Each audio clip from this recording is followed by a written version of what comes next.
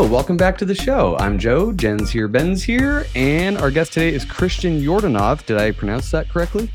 Yeah. All right, cool. Perfectly. So introduce yourself to the listeners and what you like to talk about, because you sent me an email I was looking over earlier, and it looks like pretty interesting stuff. So what's your area of expertise? I have no area of expertise, but Me either. But Fair enough. First of all, great to meet you guys. I've been listening to your podcast over the last couple of days. Love what you're all about, and it will definitely be added to my circulation of podcasts for sure. Oh, nice. In fact, I was just listening to you guys talk about NPCs and simulation stuff. That's an area that, God, I love. I love just listening to stuff about that. Anyway, Christian Yordanov. I'm into, I suppose, at the moment, into health stuff the most. I wrote a book on autism 3 years ago, and I do basically I work with kids and older folks as a health consultant.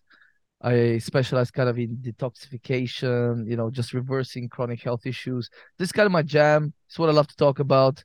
I've just am putting the finishing touches on a project that has to do all about detoxification, reducing toxic exposure. So this is my thing. Children's health, obviously, the next generation, equipping the parents of today to have healthy babies, and then setting up the next generation for success. I think that's kind of one of my sort of biggest areas of research. So that's a little bit about me.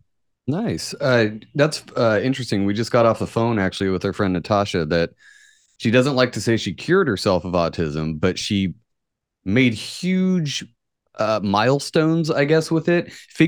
She figured something out to the point where you wouldn't even know she has autism, like, at all. I don't want to say she seems like a normal person, because none of us are normal, but you know what I mean. So how does your research go into kind of that? Because I know you said the kind of the early childhood autism thing. Like, how do you approach that? Well, so in my book, by the way, I thought I sent you a copy of my book. If I haven't, forgive me, I'll send you a PDF copy in case you're interested, just to peruse it. But so in my book, I talk at length about the fact that I dare say most of these kids that are labeled as autistic or on the spectrum have a myriad of underlying health issues, hidden metabolic imbalances, physiological imbalances, gut dysfunction, immune system dysregulation, infections. Some kids have, autoimmune antibodies that have been detected in research, food sensitivities galore, nutrient deficiencies out the wazoo, nutrient imbalances, heavy metal and chemical toxicity. And I could go on and on. There's probably several other things that I just, there's no need to belabor the point. The fact is that's very, very clear in the research.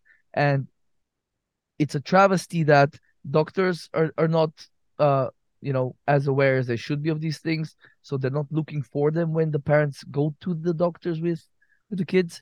And it's a travesty that the parents are not being properly educated about these things, so they learn to look out for these things and learn how to test for them and address them with diet, supplementation, lifestyle changes in the family, things like organic diet, all these things. They seem like such little things, but they like some kids, you just put them on an organic diet, and like they're just a whole swath of symptoms will disappear, sleep problems, behavior, anger, outbursts, anxiety, just from putting them on a freaking better diet. So that was my goal with the book, to educate parents about that. That's awesome. So I used to work with kids with autism. We did play-based learning, and I would support the family through right around when they turned 3. They did the ADOS with the little kids to see if they actually tested. I mean, there's no real test. It's a play-based test that the doctor does as well to diagnose autism. But a lot of the families that I worked with were hip to the organic diet. They would ask me questions like, hey, what do you think about vaccines? And at the time, this was 2018, 2019. I didn't know or have a real opinion, but they were like, my kid was totally fine until they got their DTaP, or, hey, I started this organic diet with my kiddo and and we're doing heavy metal detoxification, and they seem to be improving. So I found a lot of parents that they did their own research, maybe because it was their child and they were, just super concerned and wanted to fix them, for lack of a better word. Do you ever see that where parents they're already kind of interested in it a little bit, or are they just clueless? All right, we're back. We had some technical issues with the audio. Welcome to the show again. So let's pick back up where we left off. I could barely hear you in that last like minute or so. So I guess just kind of recap. He was talking about parents and being aware of the diet issues with kiddos and autoimmune stuff. Yeah, so I feel like we still have a lot of educating to do with the parents, because I honestly I think it has to do a lot. Also, there's a lot of shame and sort of unproductive emotions that parents have. That there's a lot of stigma. I think a lot. Honestly, I think a lot of dads kind of see it as a negative thing about them or something like that. So they almost ignore the problem, which is, it never helps, So we've got a long ways to go in terms of educating parents. But when you think about it, it's like that with everything else, isn't it? Like vaccines, the dangers of vaccines, like I don't know, in the States, it's like 95% of kids are fully vaccinated. So okay, we've got a long way to go there. And it's all the other things. Depression, we've had depression for decades. People are still getting put on an SSRI as like a first sort of intervention, where we know that there's like these doctors don't even check kind of neurotransmitter levels, proxy markers for neurotransmitters, like basic things you can run with a urine test nowadays. So there's like, the whole thing is a big sort of mess that God knows if we're ever, not to sound too negative here, if we're ever going to like actually reverse the trend in the opposite direction. Yeah, it's hard though. The way the system is, it's just already set up that way. To undo all of that would take years and years and years. And I've heard too, things like just drinking more water, drinking enough water for your body can help depression. Taking magnesium, taking certain little supplements that doctors they're not even asking those questions. Like, hey, what do you drink all day? Is it Dr. Pepper or is it water? Yeah, and I love what you said, how it's a travesty that doctors aren't really, trained to focus on diet, which is probably the first thing they should be looking at when someone comes in. They come in and somebody says, "Oh, I'm depressed and I blah blah whatever it is," and they go, "Oh yeah, here's a pill." And they do that for everything. It's not just depression or autism or anything else. It's they're symptom treaters instead of going to a holistic doctor that's like, "Oh, you're drinking a 2 liter of soda every day. Maybe just start there. Don't do that anymore. Maybe Joe, stop eating McDonald's for breakfast." You just touched on one of the two things that I was going to say, which was they don't care what the cause is. They're eliminating the symptoms, and then when you have more symptoms pop up, they give you an additional pill for the symptoms. My other thing is I don't think that there's an undoing it from ignorance. I think that this is exactly what Jen said. How they're trained. It's set up that way because it's the cash cow. The more symptoms that they can create without you going to them, then the more money they make when you do come to them. And I think that's I don't think exactly doctors what mean it's set it, up though. for. I think a lot of them do. Really? I think a lot of because it makes I think them they're trained that way. when they are endorsed by a particular company. And they know that writing a prescription for that company is going to make them a shitload of money on a cash commission. They're going to try to be looking for that means that if you come in with a symptom that isn't even kind of really matching one that matches the medication, they're going to talk you into it matching that so they can give you that medication. And there's a reason that it's evil genius. There's a reason there's pharmaceutical commercials that say, "Ask your doctor about this." When's the last time you went to the doctor and was like, I saw an ad for Latuda. What do you think about that? Is that right for me? And he's like, "Hang on, let me look at the price sheet." Yep, that is perfect. You are right in there. The pharmaceutical reps go in and they bring tons of food. They'll pay for lunch and they'll just supply this doctor's office and just sell them on a product. I remember that used to happen in my previous and the employment. more evil thing is that, like Ben was saying, the more symptoms, the more money they make. And the problem is that the more drugs they give you, the more symptoms you get. That's why old people are on fucking 80 medications a day. They're like, "Oh, I'm taking this one for my heart, but that caused this, so now I got to take this for that, and then I got to take a blood pressure medication because that other drug made this happen." It's retarded. Remember that happened to one of our friends. She was on maybe like a birth control pill or something for something. It gave her high blood pressure, so they gave her a blood thinner or something like that. But then it made her blood pressure too low, so then they had to give her another medication. Right, and then she just stopped taking all of it, and guess what? She was totally fine. Yeah, and then because of that, then she gets the diarrhea or something. So you got to take a Imodium or something for that, and then your that tube blocked up. Right, Yeah. then it blocks you up, so you got to take a laxative. It's fucking stupid. You know, okay. You know what that reminds me of? It reminds me of that Simpsons episode when Mr. Burns goes to the doctor and the doctor tells him, "Mr. Burns, you have everything. You have everything, every disease." But and then he uses the dose trying to push through the doorway. It's like, but somehow they have all these diseases have allow me to demonstrate. They have achieved an equilibrium. Phew. And so he's like, "Oh, so you're saying I'm indestructible? Oh, no, no, no. Even the slightest breeze, I'm indestructible." Well, Jen, to give you credence to what you said, I think that initially doctors don't go in thinking this is a high market value kind of industry. I think that you're right there. But I think that before they hit residency, they have been incentivized by those same reps for so long that now they are geared towards looking for the cure in writing those prescriptions. So yes, I think in a way, I don't think that they are purposely trying to harm people, but I think that the way that, again, that it's set up is that they have been incentivized so much that, look, you're doing a double good. You're finding what's wrong with them and you're making yourself money. There's no better world. And so they walk into it going, I'm helping people and I'm making a shitload of money for it. Well, then I need to give you all the shit. And then they're burdened with crippling student loan debt as well. I mean, Exactly. I've seen doctors that have like 400 grand. That's the back end incentive. Incentivized to pay off that too. I mean, not just making good money, is paying off that debt that they got themselves in the first place. Yeah, and I'm not. It always sounds like we're just ragging on doctors. And to be fair, I don't fucking trust doctors. I don't go to them. I trust old doctors. I trust old doctors that were able to pay off their debts before college was such a racketeer. And they were actually doing more homeopathic stuff. Like, for instance, Dr. Brooks that we went to as kids, phenomenal doctor. There, in my opinion, I think that a lot of those older doctors that aren't getting into the industry since I would say the 80s or 90s, those guys, I would actually be more inclined to trust. There's a reason why a lot of older doctors, they get out of an actual practice that is under an umbrella and they go into private and they're like, we will take no insurance.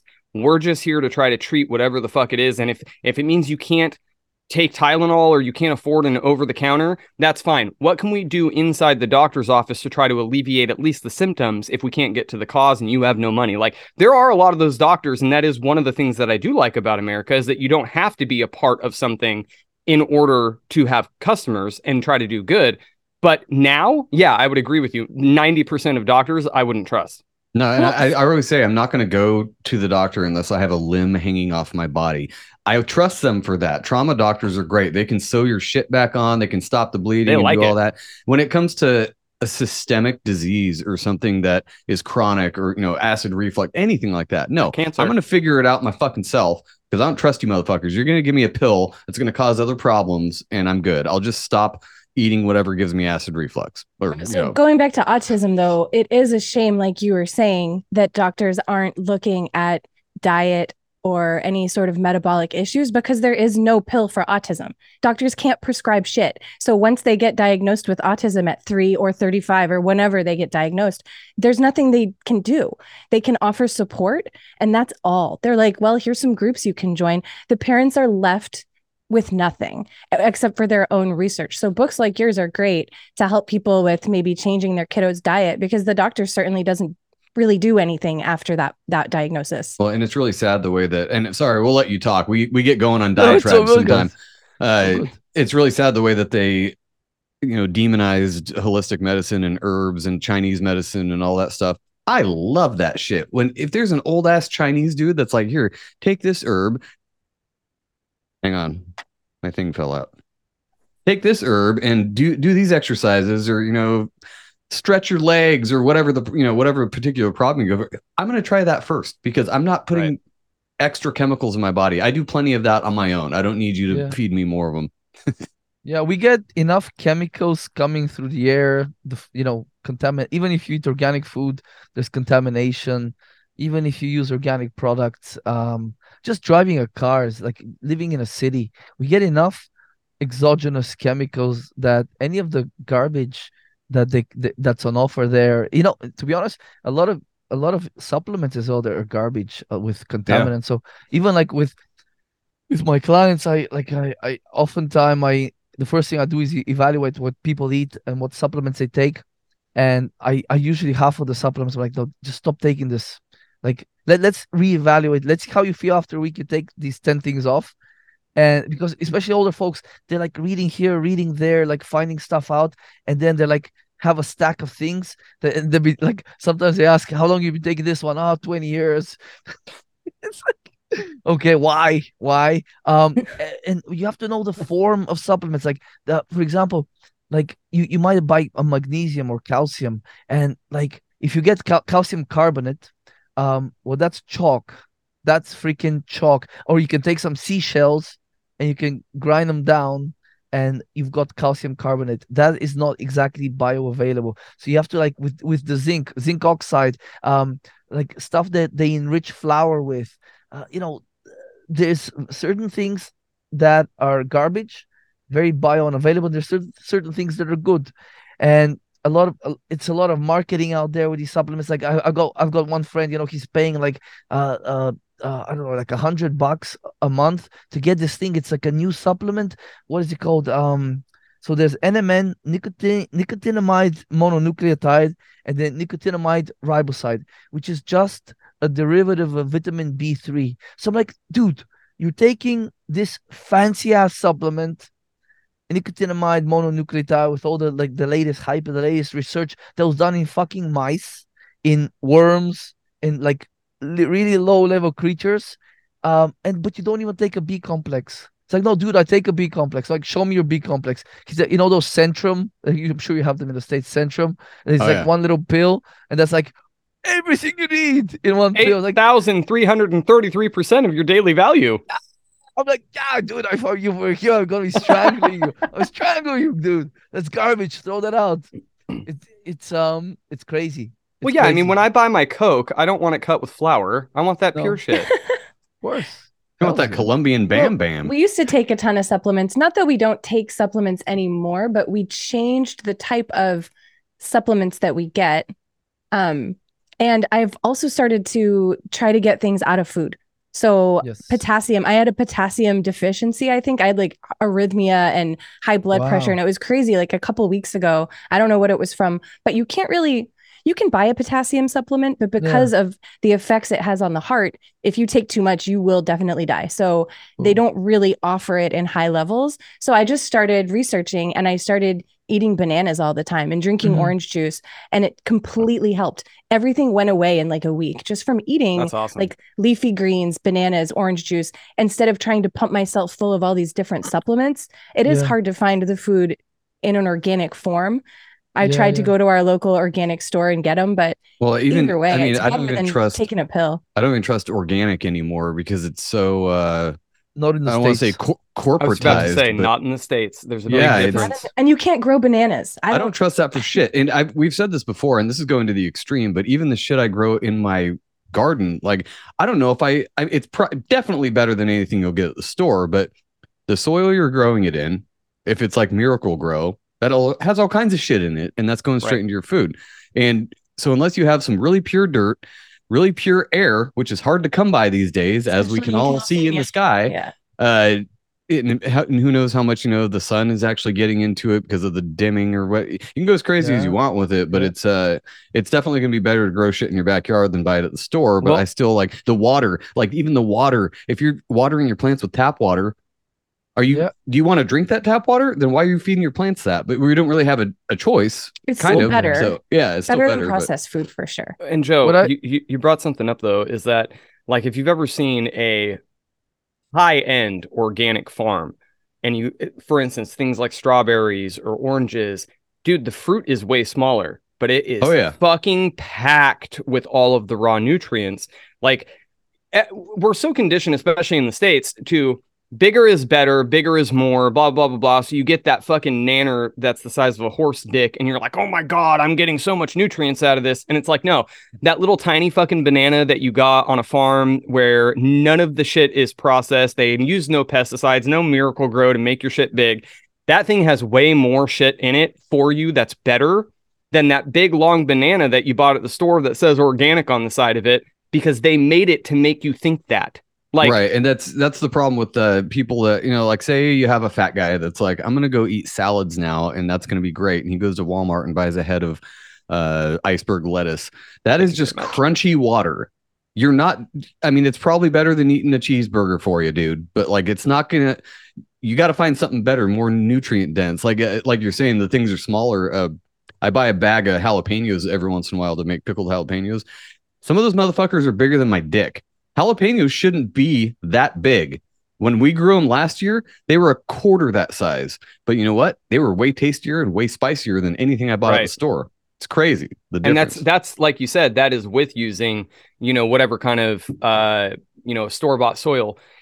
My thing is that if you can buy soil in a bag that's been sitting on a pallet for God knows how many months and it's still moist, chances are there's some shit in that, because it's not supposed to. Dirt doesn't stay like that when it's healthy and can dissolve out of its element. Like, I used to use Miracle Grow as well for doing the yard flips. And yeah, you're going to get grass out of it, but that grass is probably not the best grass. It's you don't want to eat made that to look that way. Yeah, no.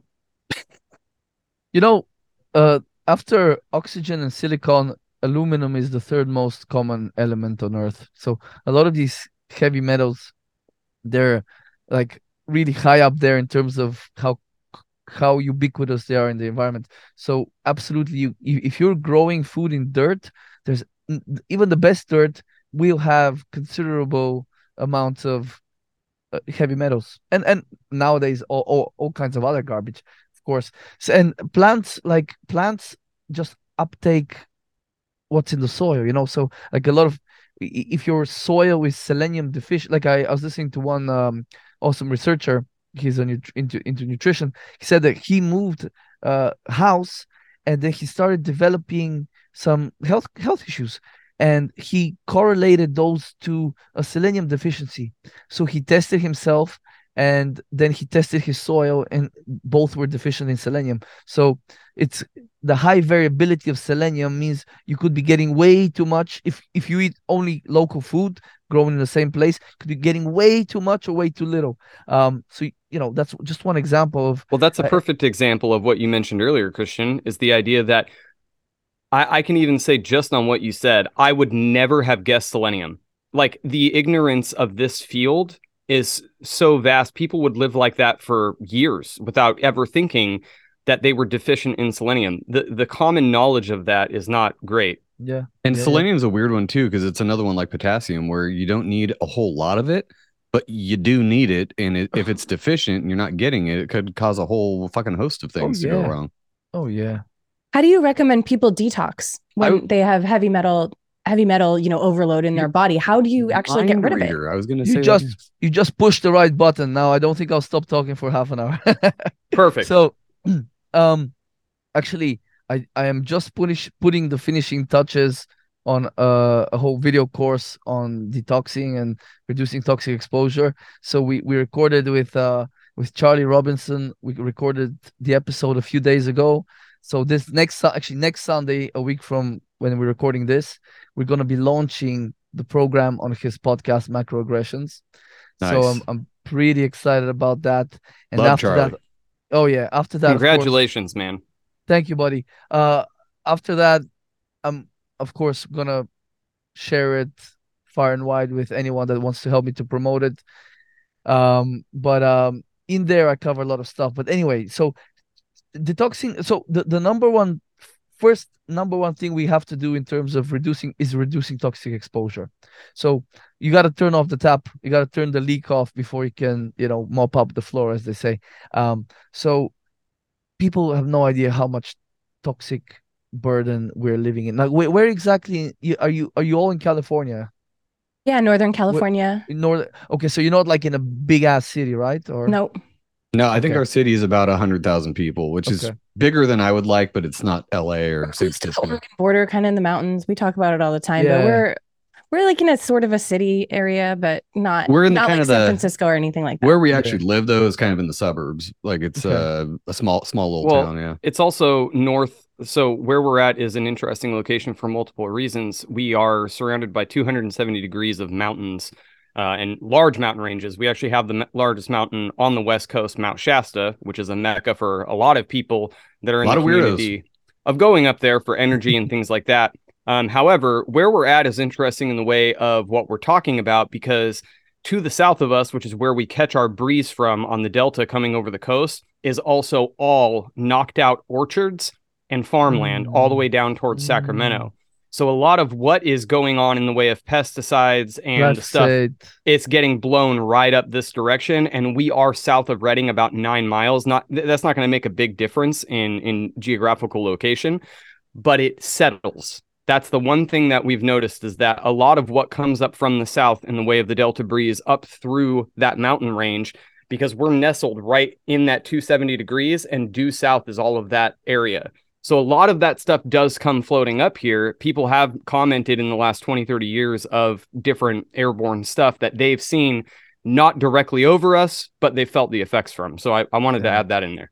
Damn, bro. Yeah, listen, like where we live here. So we were living in a city with about 50,000 people, and now we're 3-4 miles away from it in a village, quote unquote, with about 2,000 people. But still, that is a fairly big city that I'd love to be further out. But there's a lot of golf courses here in the south of Portugal where we live. You know, it's kind of a tourist destination, which I hate. I'm like, these golf courses, fuck the wastewater and all that stuff. So we got one that you could see out the window. They were like doing some work, and had a plumber come in a few weeks ago, and he told me, "Oh, they stopped." He looked out the window and said, "Oh, they stopped building the golf course." I'm like, "Is that what that was, dude?"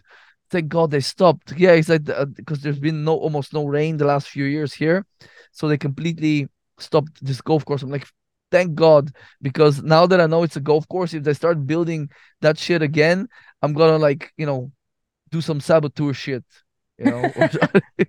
But just kidding. Wait, who's the guy that does our the Orgonite stuff? He could be the next saboteur of going out and planting some of those. Mitch the orgone donor. Mitch the orgone donor. He sent us like care packages of the bronze rods and orgone. And he's like, go set them up next to your local like Verizon tower.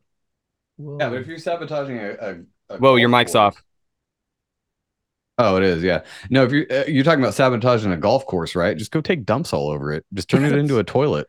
Yeah. I'm just gonna go and like do loitering and like bring my kids' little keyboard, play music there, like busking with like horrendous music, like you know what I mean? I will ruin their business. They were like in the newspaper, like there's a naked guy there swinging his dick around. Like don't go to that golf course. Boner. So so definitely like there's not much we can do about the air where we live. We can move further out, and I highly encourage people that live in a big city listening to this, if you were considering it, if you're on the edge, look into air pollution. Like for example, for the research for this course I was talking about, I found out that diesel exhaust particles are one of the most deleterious things, and a lot of these airborne toxins, particulate matter, combustion byproducts, polycyclic aromatic hydrocarbons, which is like barbecues, gas stoves, fires. I love barbecue smell. I know. I started barbecuing less since I've decided to reduce toxic exposure more. Dude, you're just ruining my day now. Come on. We're going to do that in like 3 hours. But here's the thing. These, for example, stuff out of fire, what it seems is that the body is quite good at detoxifying that. I'm guessing because we've been around fires for aeons, so the body is good at detoxifying those. You mean kind of like in an evolutionary form where we've been doing that for so long? Well, I mean, I honestly don't believe in evolution. I don't either. Let's just say adaptation. So, for example, gotcha. If you just a very simple example, if you drink a lot of alcohol, there's a couple of enzymes that you make more of those. So aldehyde dehydrogenase, I think it was called, and alcohol dehydrogenase. So ALDH is one of those, is the gene. And you will get more expression of that gene, you get more enzymes built. For example, if you eat a lot of cruciferous vegetables, they cause your some of your detoxification phase, to be more exact, phase 2 detoxification enzymes to be expressed. So certain things, dietary epigenetic things we do, cause us to express more of those detoxification enzymes. So if you're around fire a lot, you'll get better. If you drink a lot, you get better at detoxifying alcohol. If you drink coffee, you get more tolerant to coffee. If you're on fire a lot, you're yeah, I'm down to 1 quart of coffee a day. So I'm doing One all right. quart. Wow, that's low. Whoa. I know. Whoa. The fuck? Oh, I I feel like I way said, better about myself. Holy shit. like I said, I'm down to that. So Good job, I guess. I've been He went working from hard. 6 liters to a quart, so that's good. We're down to about a quart of alcohol a day too. On a good day, yeah. I'm I yeah. like the adaptation thing because that makes more sense to me than evolution, whatever. Because adaptation is pretty easy to see in practice. I mean, take somebody who works out a lot. They start lifting 100 pounds a day. Yeah. That gets easy. Now they can do 150, and your body adapts to it. And we adapt to all kinds of things, not just nutrition, but Oh yeah. Well, that's cultural, why social shit. We all adapt to everything. So that's why I tell a lot of people that are at the shop, because a lot of the guys at my shop, we work in sometimes up to 140-degree conditions inside the shop from Whoa. big ovens, and we're all sweating all the time. And a lot of these guys go home and drink beer, sometimes on the way home. So I'm constantly telling them, I'm like, you guys have to understand that sweating is good. It's disgusting, but when you can go like this on your arm and get a row of yellow salt crystals lining up on your hand, I said, that's good. The problem is, shit. I said, the problem is the back end part of that. You have to replace it. It's like changing the oil every day in your body. Make sure that you're getting at least some kind of electrolyte and you're dumping water into your system, because the next day you need to do that again, especially if you're drinking. So Well, and like, it's not just water either. You got to replace all the electrolytes. that's what I just said. Yeah. I found, it's not like I used to drink like a gallon of water a day with no electrolytes, and that's also not good because you're just washing all You that can shit actually out. hurt yourself doing Yeah. that. They did a study of that in the late 90s of marathon runners that were doing those Ironman triathlons, which is ridiculous because your body starts shutting down by the end of it. But they That's were a saying sign that you shouldn't do that. that's a sign you shouldn't do that. That's going too far with it in the other direction. But they were saying for marathon runners, I think it's 26.7 miles or whatever.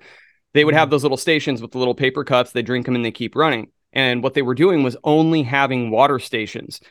They did a side-by-side study of people that every other station they had a little tiny paper cup of Gatorade. This was also back in the 90s when Gatorade didn't have a lot of the shit that it has in it now.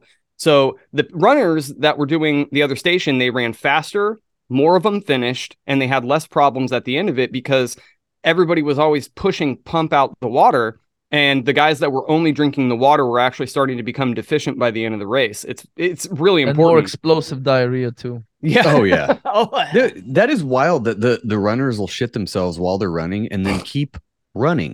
If I Yeah. shit myself, the day's over. I'm going home, showering, and restarting, like in public too. Like, Take two. oh, I'm done today. Going home. Like, sorry, I shit myself.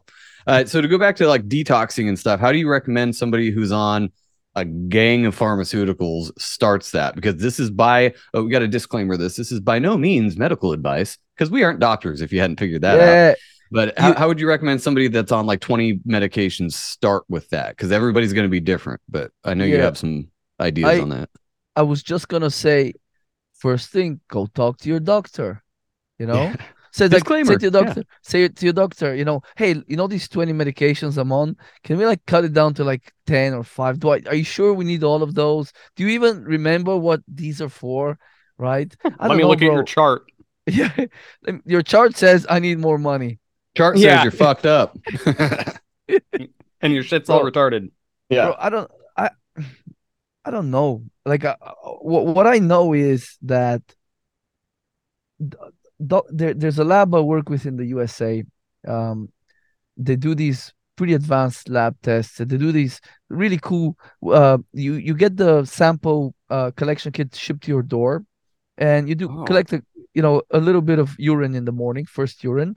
You ship that off to the lab. Maybe you do a few blood spots on a card, and dude, with this 10, 20 milliliters of urine, we can test for mycotoxin exposure. We can test for 178 different chemicals, right? We can test for glyphosate exposure. We can test your water for glyphosate if you send a sample of water in.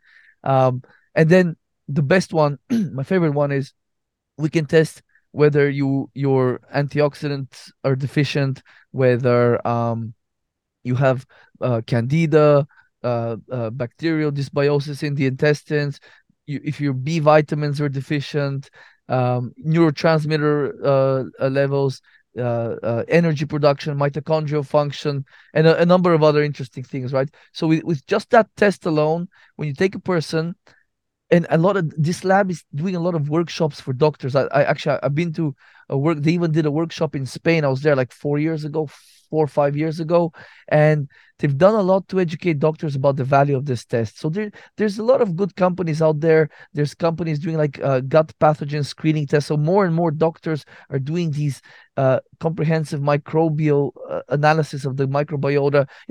And dude, if you just do those two tests, maybe a food sensitivities panel, you can see immediately what's causing inflammation in a person, if they've got bacterial dysbiosis, gut problems, and a few other things that, like I mentioned, that the organic acids test tests for. Like even conventional doctors are learning these things, and if you can, okay, yes, if you, let's say someone has bacterial stuff going on, a doctor might use an antibiotic, right? And maybe smarter doctors, if they do use an antibiotic, they will use an antifungal, because when you use an antibiotic, you knock down the bacteria, and now the candida and the yeast, they're like, it's like you kick a bunch of bullies off the playground, but half of them are left, and then those other ones will dominate the playground. So you want to kick all the bullies off the playground, as it were. So, you know, a more naturopathic doctor or a health consultant, they might use herbs to achieve the same goal. It will be gentler and whatever. But sometimes antibiotics do have their place. So you could teach a doctor how to run these lab tests, these functional lab tests, in a weekend, if they already have the physiology and all the other background.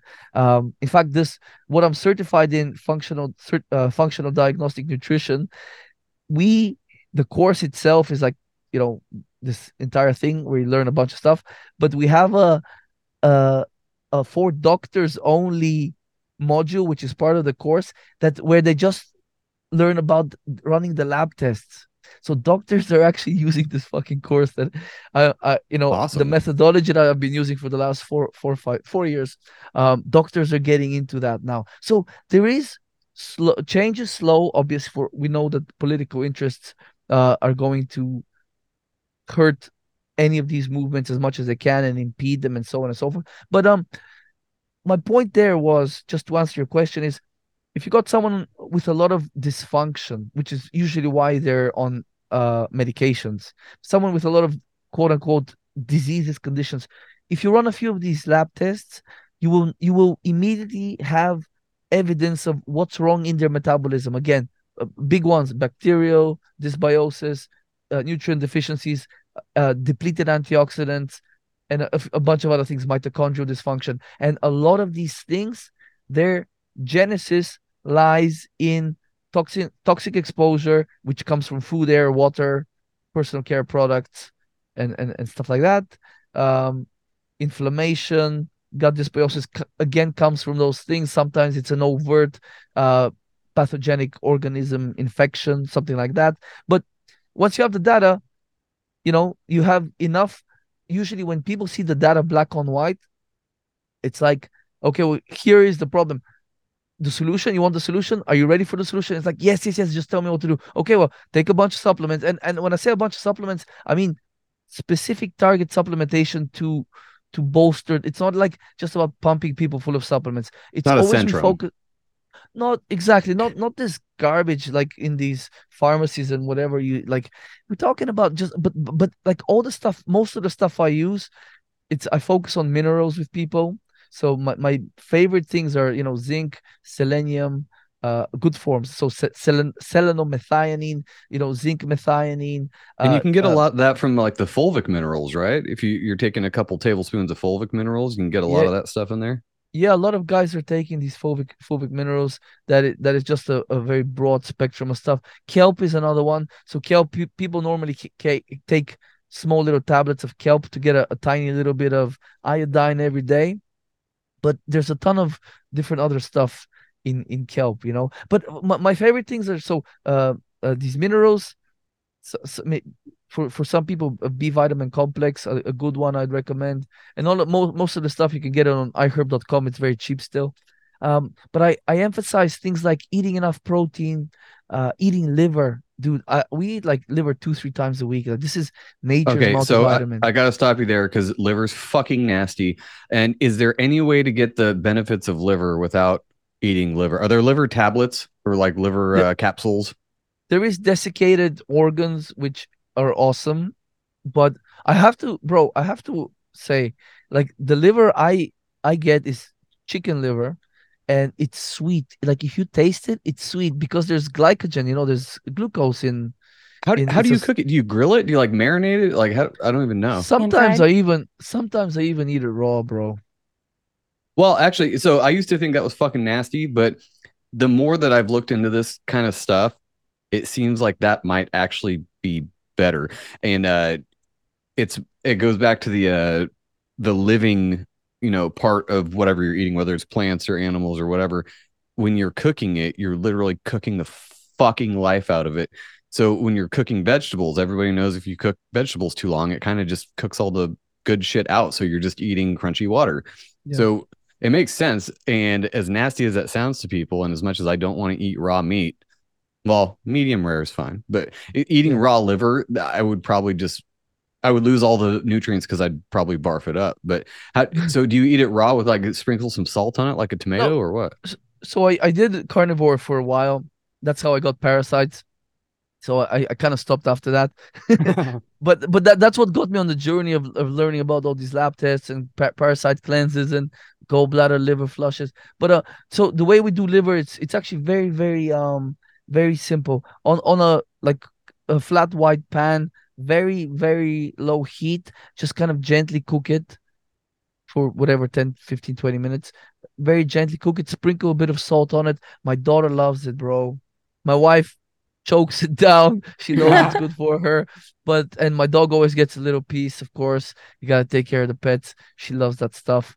Yeah, bro. But listen, there's if you want, I can find you a company that do desiccated organs. I know at least one or two. I just have to jog my memory what they are. I can send you some companies that they do not just liver, they do like heart, spleen, thymus, which is really, really good, bro. There's just nutrients in there that are very much harder to come by in, let's say, muscle meat. So muscle meat is very good uh in terms of nutrient profile. This is what a lot of people don't realize is muscle meat, muscle has a lot of mitochondria because it has to move. So the mitochondria have a ton of B vitamins, CoQ10, coenzyme Q10, iron, zinc, copper, everything that's required to make energy in the cell. So, but one thing that's actually not very high is vitamin B2. So liver would be a good source of that. And what I've noticed when I run that organic acids test on folks that are vegetarians or vegans, invariably, or don't eat a lot of meat, invariably B2 is low on those people. And just having the problem with having just it's like, oh, okay, it's just one nutrient. Jesus Christ, one nutrient being low, for example, the B vitamins, they use each other to recycle each other and stuff like that. So if one is low or deficient, it can lead to a chain reaction where others can become deficient. And it's the same story with, like, if you don't eat enough protein, if you don't get enough protein in the diet, that's a huge thing. I think a lot of problems that people have nowadays, health wise, stem or are greatly exacerbated by not eating enough protein. And we can get deeper if you want, or we can discuss other things, of course. Well, I No, wanted to ask really quick. I just wanted to know, so the test that you're talking about, Thank you. where people can send in some of their urine or blood, where do they do that? How much does it cost? Can you bypass doctors altogether? Can we just send it directly to you? Like, how does that work? Because I'm That's super exactly what I interested. was going to ask. Okay. Yeah, Yeah, so if you guys are interested in running these lab tests for yourselves, we can discuss. I can order them for you, and I can give you, of course, as much time as you need to interpret the tests, factor in. I offer this to all friends and family, and I consider you friends. So Nice. you just pay for the lab and the shipping. The rest I can help you out with that. But yeah, so with my clients, yeah, so like there's a lot of functional diagnostic nutrition practitioners in the States, like myself. I think there's thousands of us there now. So these guys, we work with some labs directly.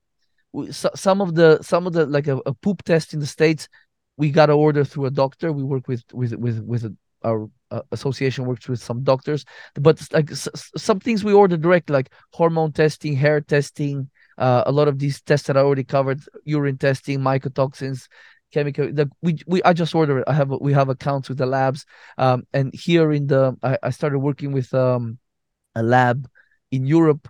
So we started running these very awesome genetic testing panels. I just started running them on my clients like hotcakes because they got good panels. They don't like do extra research with your stuff. They only test for the genes that the panel that you bought, and they destroy the sample after 3 months. So like the complete opposite of what companies like 23andMe are doing. And with genetic, so the way I always frame it to people is because they're always like, there's so many tests, which to run. I have a limited budget, and most people have limited budgets. So I say, if you're in a good state now, just run a genetic panel and figure out what your vulnerabilities are. There's a few genes, especially that I love knowing, because, for example, I started working with someone recently that said that they tend for like depression and whatever else, or feeling sad rather. And when they told me about their family history on the mother side, on the father side, I immediately said, I bet you have this particular genetic polymorphism. Let's run a genetic panel. And I usually, when I suspect somebody has something like a specific bacteria like H. pylori or a lot of chemical toxicity or whatever, whenever we do run the test, if they do want to run the test, more often than not, I'm right? So these genetic panels are helpful for, if you're healthy, figuring out how to optimize things for the long term. But if you have an acute issue, normally we do something gut testing, this organic acids test.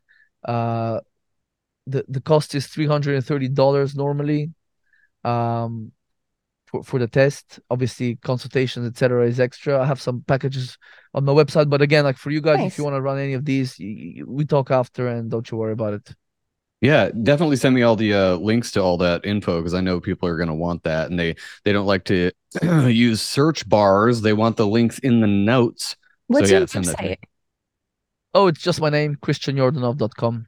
Okay, Nice. cool. It's at the moment, I don't know when this will go out. At the moment, it's like under major construction. Okay. I've got a ton of crap, but in the next week, you know, it will be in slightly better shape. Well, that's perfect. This When you're episode planning will. on launching. Yeah, the course for the course, I just want to have a little bit, it look a bit more professional. But you know what? One thing I've realized over the last 3 years after I published my book and courses and everything, it's you you just put an MVP out without being like a little perfectionist little bitch, and just go with it. Like nobody, it's like that. There's a great guy that writes, he wrote The War of Art, Stephen Pressfield. He wrote another book called Nobody Wants to Read Your Shit. What a great title for a book, right? So it's like I've stopped caring about like what people think. So just like I sometimes like I put like an episode I just recorded at 6 in the morning because I couldn't sleep. I woke up at 2 in the morning. So 6 in the morning, I decided to record an episode. I'm like, people will get value out of this. So anyway, it's like I'm just trying to do away with perfectionism so I can get something out. You know what I mean? Yeah. So I love what you're talking about with starting a if you're on 20 medications, wherever you want to start a detox, all this stuff seems so overwhelming to everybody because it's like, wait, I'm on 5 medications and I can't because if I don't take that, then this happens or whatever. Or even if you're not on medications and you just know you should clean up your diet, that seems daunting to everybody. It's like, okay, I can just start doing something. If you go to McDonald's every morning, stop doing that. You can make that shit way better at your house. Just do that. Start there. Start small. If the supplement thing seems overwhelming, which it did to us when we first started, doing the smoothies every day, we just kind of figured it out as we went along. Not that we haven't figured out, but like just kind of like started experimenting with different things and just Yeah. start one thing. You don't have to go balls to the wall because that probably will not work. It's like New Year's resolutions. If you try to do that, it's probably not going to work. Like, oh, this date, I'm going to stop smoking or whatever. And it never works. Too, with the smoothies, we have certain things like zinc, magnesium, B vitamins, turmeric, milk thistle. C and D. So yeah, vitamin C, but D you can get outside. So during the summer, there are certain things that I'm like, it's okay if we don't necessarily have this thing, but I want to make sure I have zinc and magnesium actually are my two that are my favorite things. Those are literally the first two I recommend to most people: zinc and then magnesium. Are you familiar with Clive DeCarl? It does ring a bell, but I can't say so. He's a big. I think his main jam is he just sells like high quality supplements, and we had him on for a talk probably a year ago. But that's his main thing. He's like, if you want to start with any of this, start with magnesium. Magnesium. That's it. Just like you, he recommended certain types of magnesium. Yeah. Don't get magnesium oxide or anything with that in it. This is my favorite one. Good. Okay. Glycinate. I think we got that one. Doctor's Best. Is it So what kind of magnesium do you recommend? Because I know all the oxides are not good. Yeah. So this one I is my favorite one at the moment. So it's called Doctor's Best High Absorption Magnesium. It's magnesium lysinate glycinate. So what you want generally with magnesium is a chelated one. So chelated means it's bound to an amino acid. In this case, it's with lysine and glycine. But magnesium citrate is a good one, especially for people that tend to have a little bit of gut sluggishness. It can help with intestinal transit. So those are good.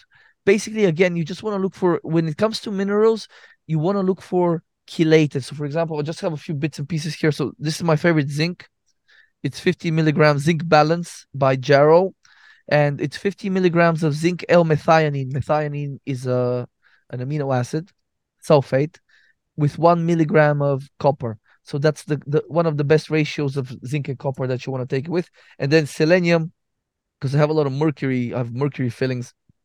This direct selenium, this is selenomethionine, which is again methionine amino acid. So selenium can directly bind mercury. Some forms of mercury. It's also used in a specific enzyme called glutathione peroxidase and a bunch of other things obviously it's used for the thyroid gland. No, sorry, not for the thyroid gland per se, but it's used for the thyroid hormones, certain metabolic steps in there. So, listen to this one. This one really grinds my gears. Like, how many people in the States or all over the world are like, hypothyroid, I'm hypothyroid. And like doctors look at one marker, sometimes two markers, and now sometimes like, TSH, maybe T4, and maybe T3. But like, okay. And then we're sticking people on like thyroid fucking hormone. It's like, okay, have you thought about tyrosine, the amino acid that's used in thyroid hormone? Tyrosine, selenium, iodine, like just try giving the cofactors and the substrates and the building blocks for that specific thing before we start like bioidentical hormone, before we start taking things out of people like gallbladder. Like, guys, this one I have to mention because it's one of my favorite things to talk about. Do you know that in the States about 300,000 people's gallbladders are removed every year, right? That almost happened to me. A doctor tried to sell me on it. I'm like, I didn't have any problems at all. And she pressed on me a little right here. She said, does this hurt? And I said, yeah, it kind of does. And she said, okay, let's schedule you for a gallbladder removal. It's a laparoscopic surgery. We just go in and we scoop it out and it's outpatient and you'll be out the same day. And I was like, well, just from pressing on me, no tests were run at It's all. like when I jam my elbow into your abdomen. Does that hurt? And I have no health problems. I don't have any weight issues. Like she was just gonna scoop my gallbladder out for no reason. And I was like, nah, I think I'll get a second opinion. Thank you. But anyway, keep going. I just wanted to say I know exactly what you're talking about. Okay, so once we're done talking, I'm gonna give you a coupon for my course so all of you guys can sign up for free. Oh yeah. Thanks. I have a 2-hour module in there all about the what is known as the liver gallbladder cleanse or flush. So basically, just to kind of to make a very long story short, that's why it's a 2-hour module. There's quite a lot of intricacies involved in preparing and doing this flush, but it's not complex. And people listening, you can always like Google it right now. There's a couple of books by Andreas Moritz, whose methodology I teach in the course. So basically, the liver gallbladder flush. First of all, I bet most people have stones not just in their gallbladder, but very much more likely that in the liver.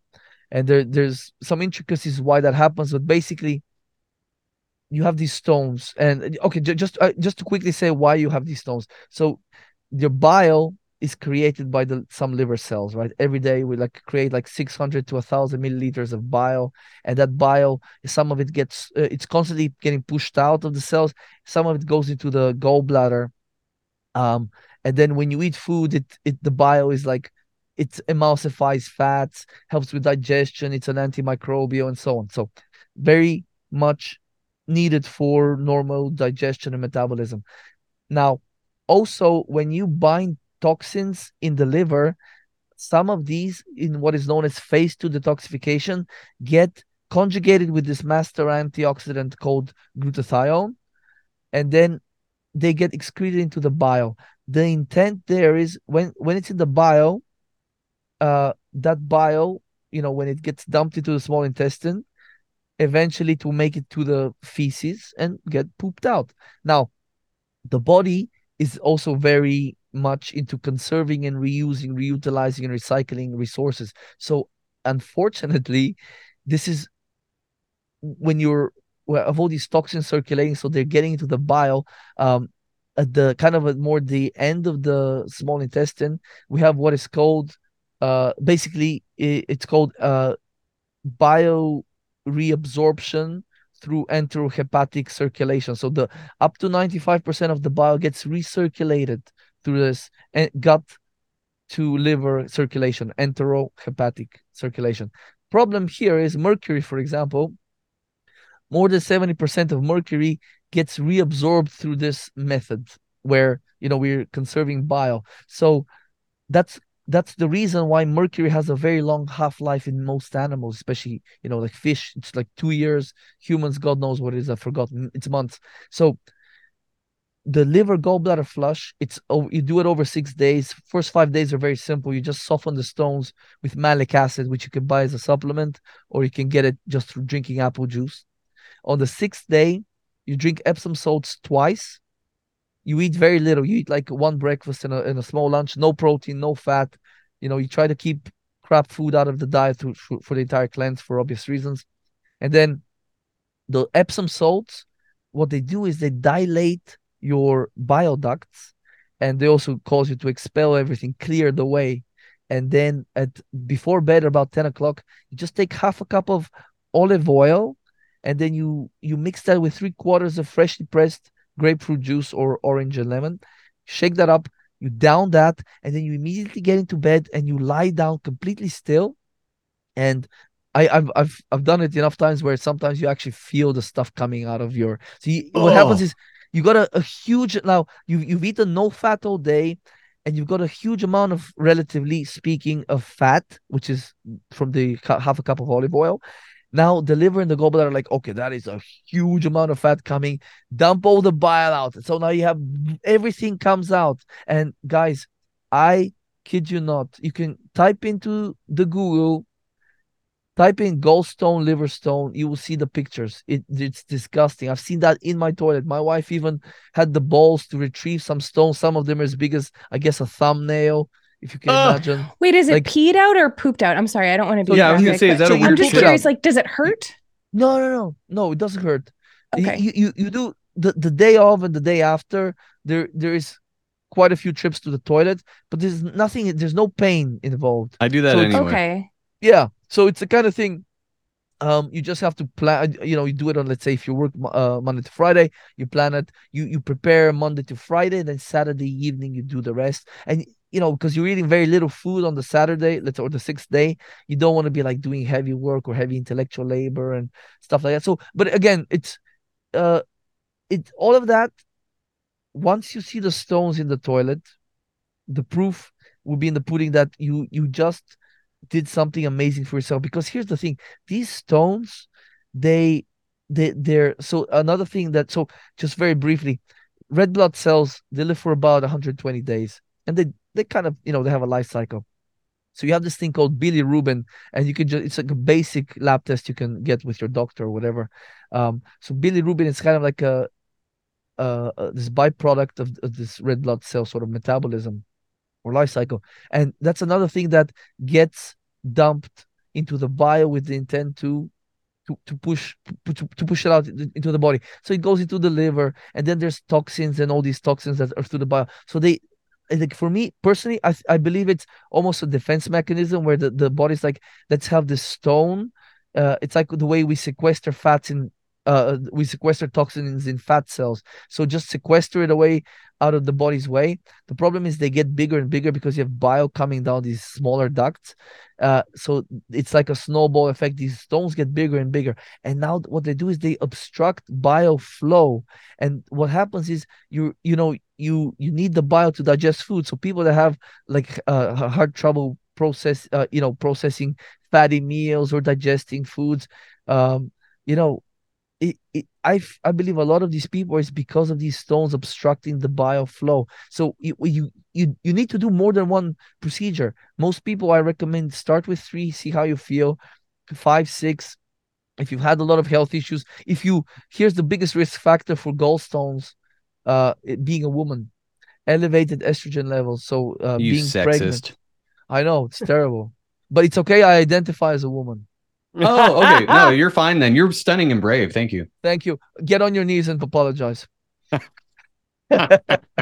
I retract myself Love it. from being a man. You are all powerful. Before I forget and to throw Happy it out Pride there, Month, bro. to throw it out there to the listeners because it got brought up earlier, I retrieved my notes from when we had Clive on, and I have, if you want, his website that Joe was talking about. He's the vitamin expert from the UK. It's just secrethealthclub.com. Okay, I like I just looked it up. I just looked it up to make sure, and he's got the testimonials and how they work on that website. I definitely have heard of this dude. Yeah, dude, check him out. Have a talk with him sometime. Like you guys would get I would love along to have you guys great. both on. Yeah. That would be awesome. We might have to schedule you back on with him. Well, dude, tell everybody where they can find all your stuff. It's christianyordanov.com. Is there anything else? Yeah, it's all there. I have a couple of podcasts, children's health podcasts, Connecting Minds, where hopefully you guys will come on as well soon when you can. And a ton of other, awesome people that, we tackle a ton of topics, including conspiracies, all that good stuff, philosophy, psychedelics, health, of course. And it's all the links are on my website. Nice. Perfect. Well, Thank you so appreciate you much, doing guys. this. Thank you so much for coming on. And we'll great. definitely come on your show whenever you want. Just schedule or shoot me an email and we'll get it figured out. For sure. All right. Brother. Thanks everybody. Thanks so much. I wanted to mention before we get out of here, I'm kind of switching it up a little bit. I'm putting the video for our shows on Rockfin early, and then it'll go on YouTube. And I was trying to figure out a way to like thank the Rockfin subscribers. I think that's a good way. I put out the video early there, then it comes out for free on YouTube. As always, all of our shows are free if you want to listen on audio. But if you want the full experience and see our fucking heads, go watch the video. Come join Telegram too. Yeah, Telegram, t.me/legitbatpod. There's always people talking shit in there. It's great. And it's free. And we're going to teach you how to grill paper plates. Oh, that's a story for another day. Oh my God. All right. Have a good night.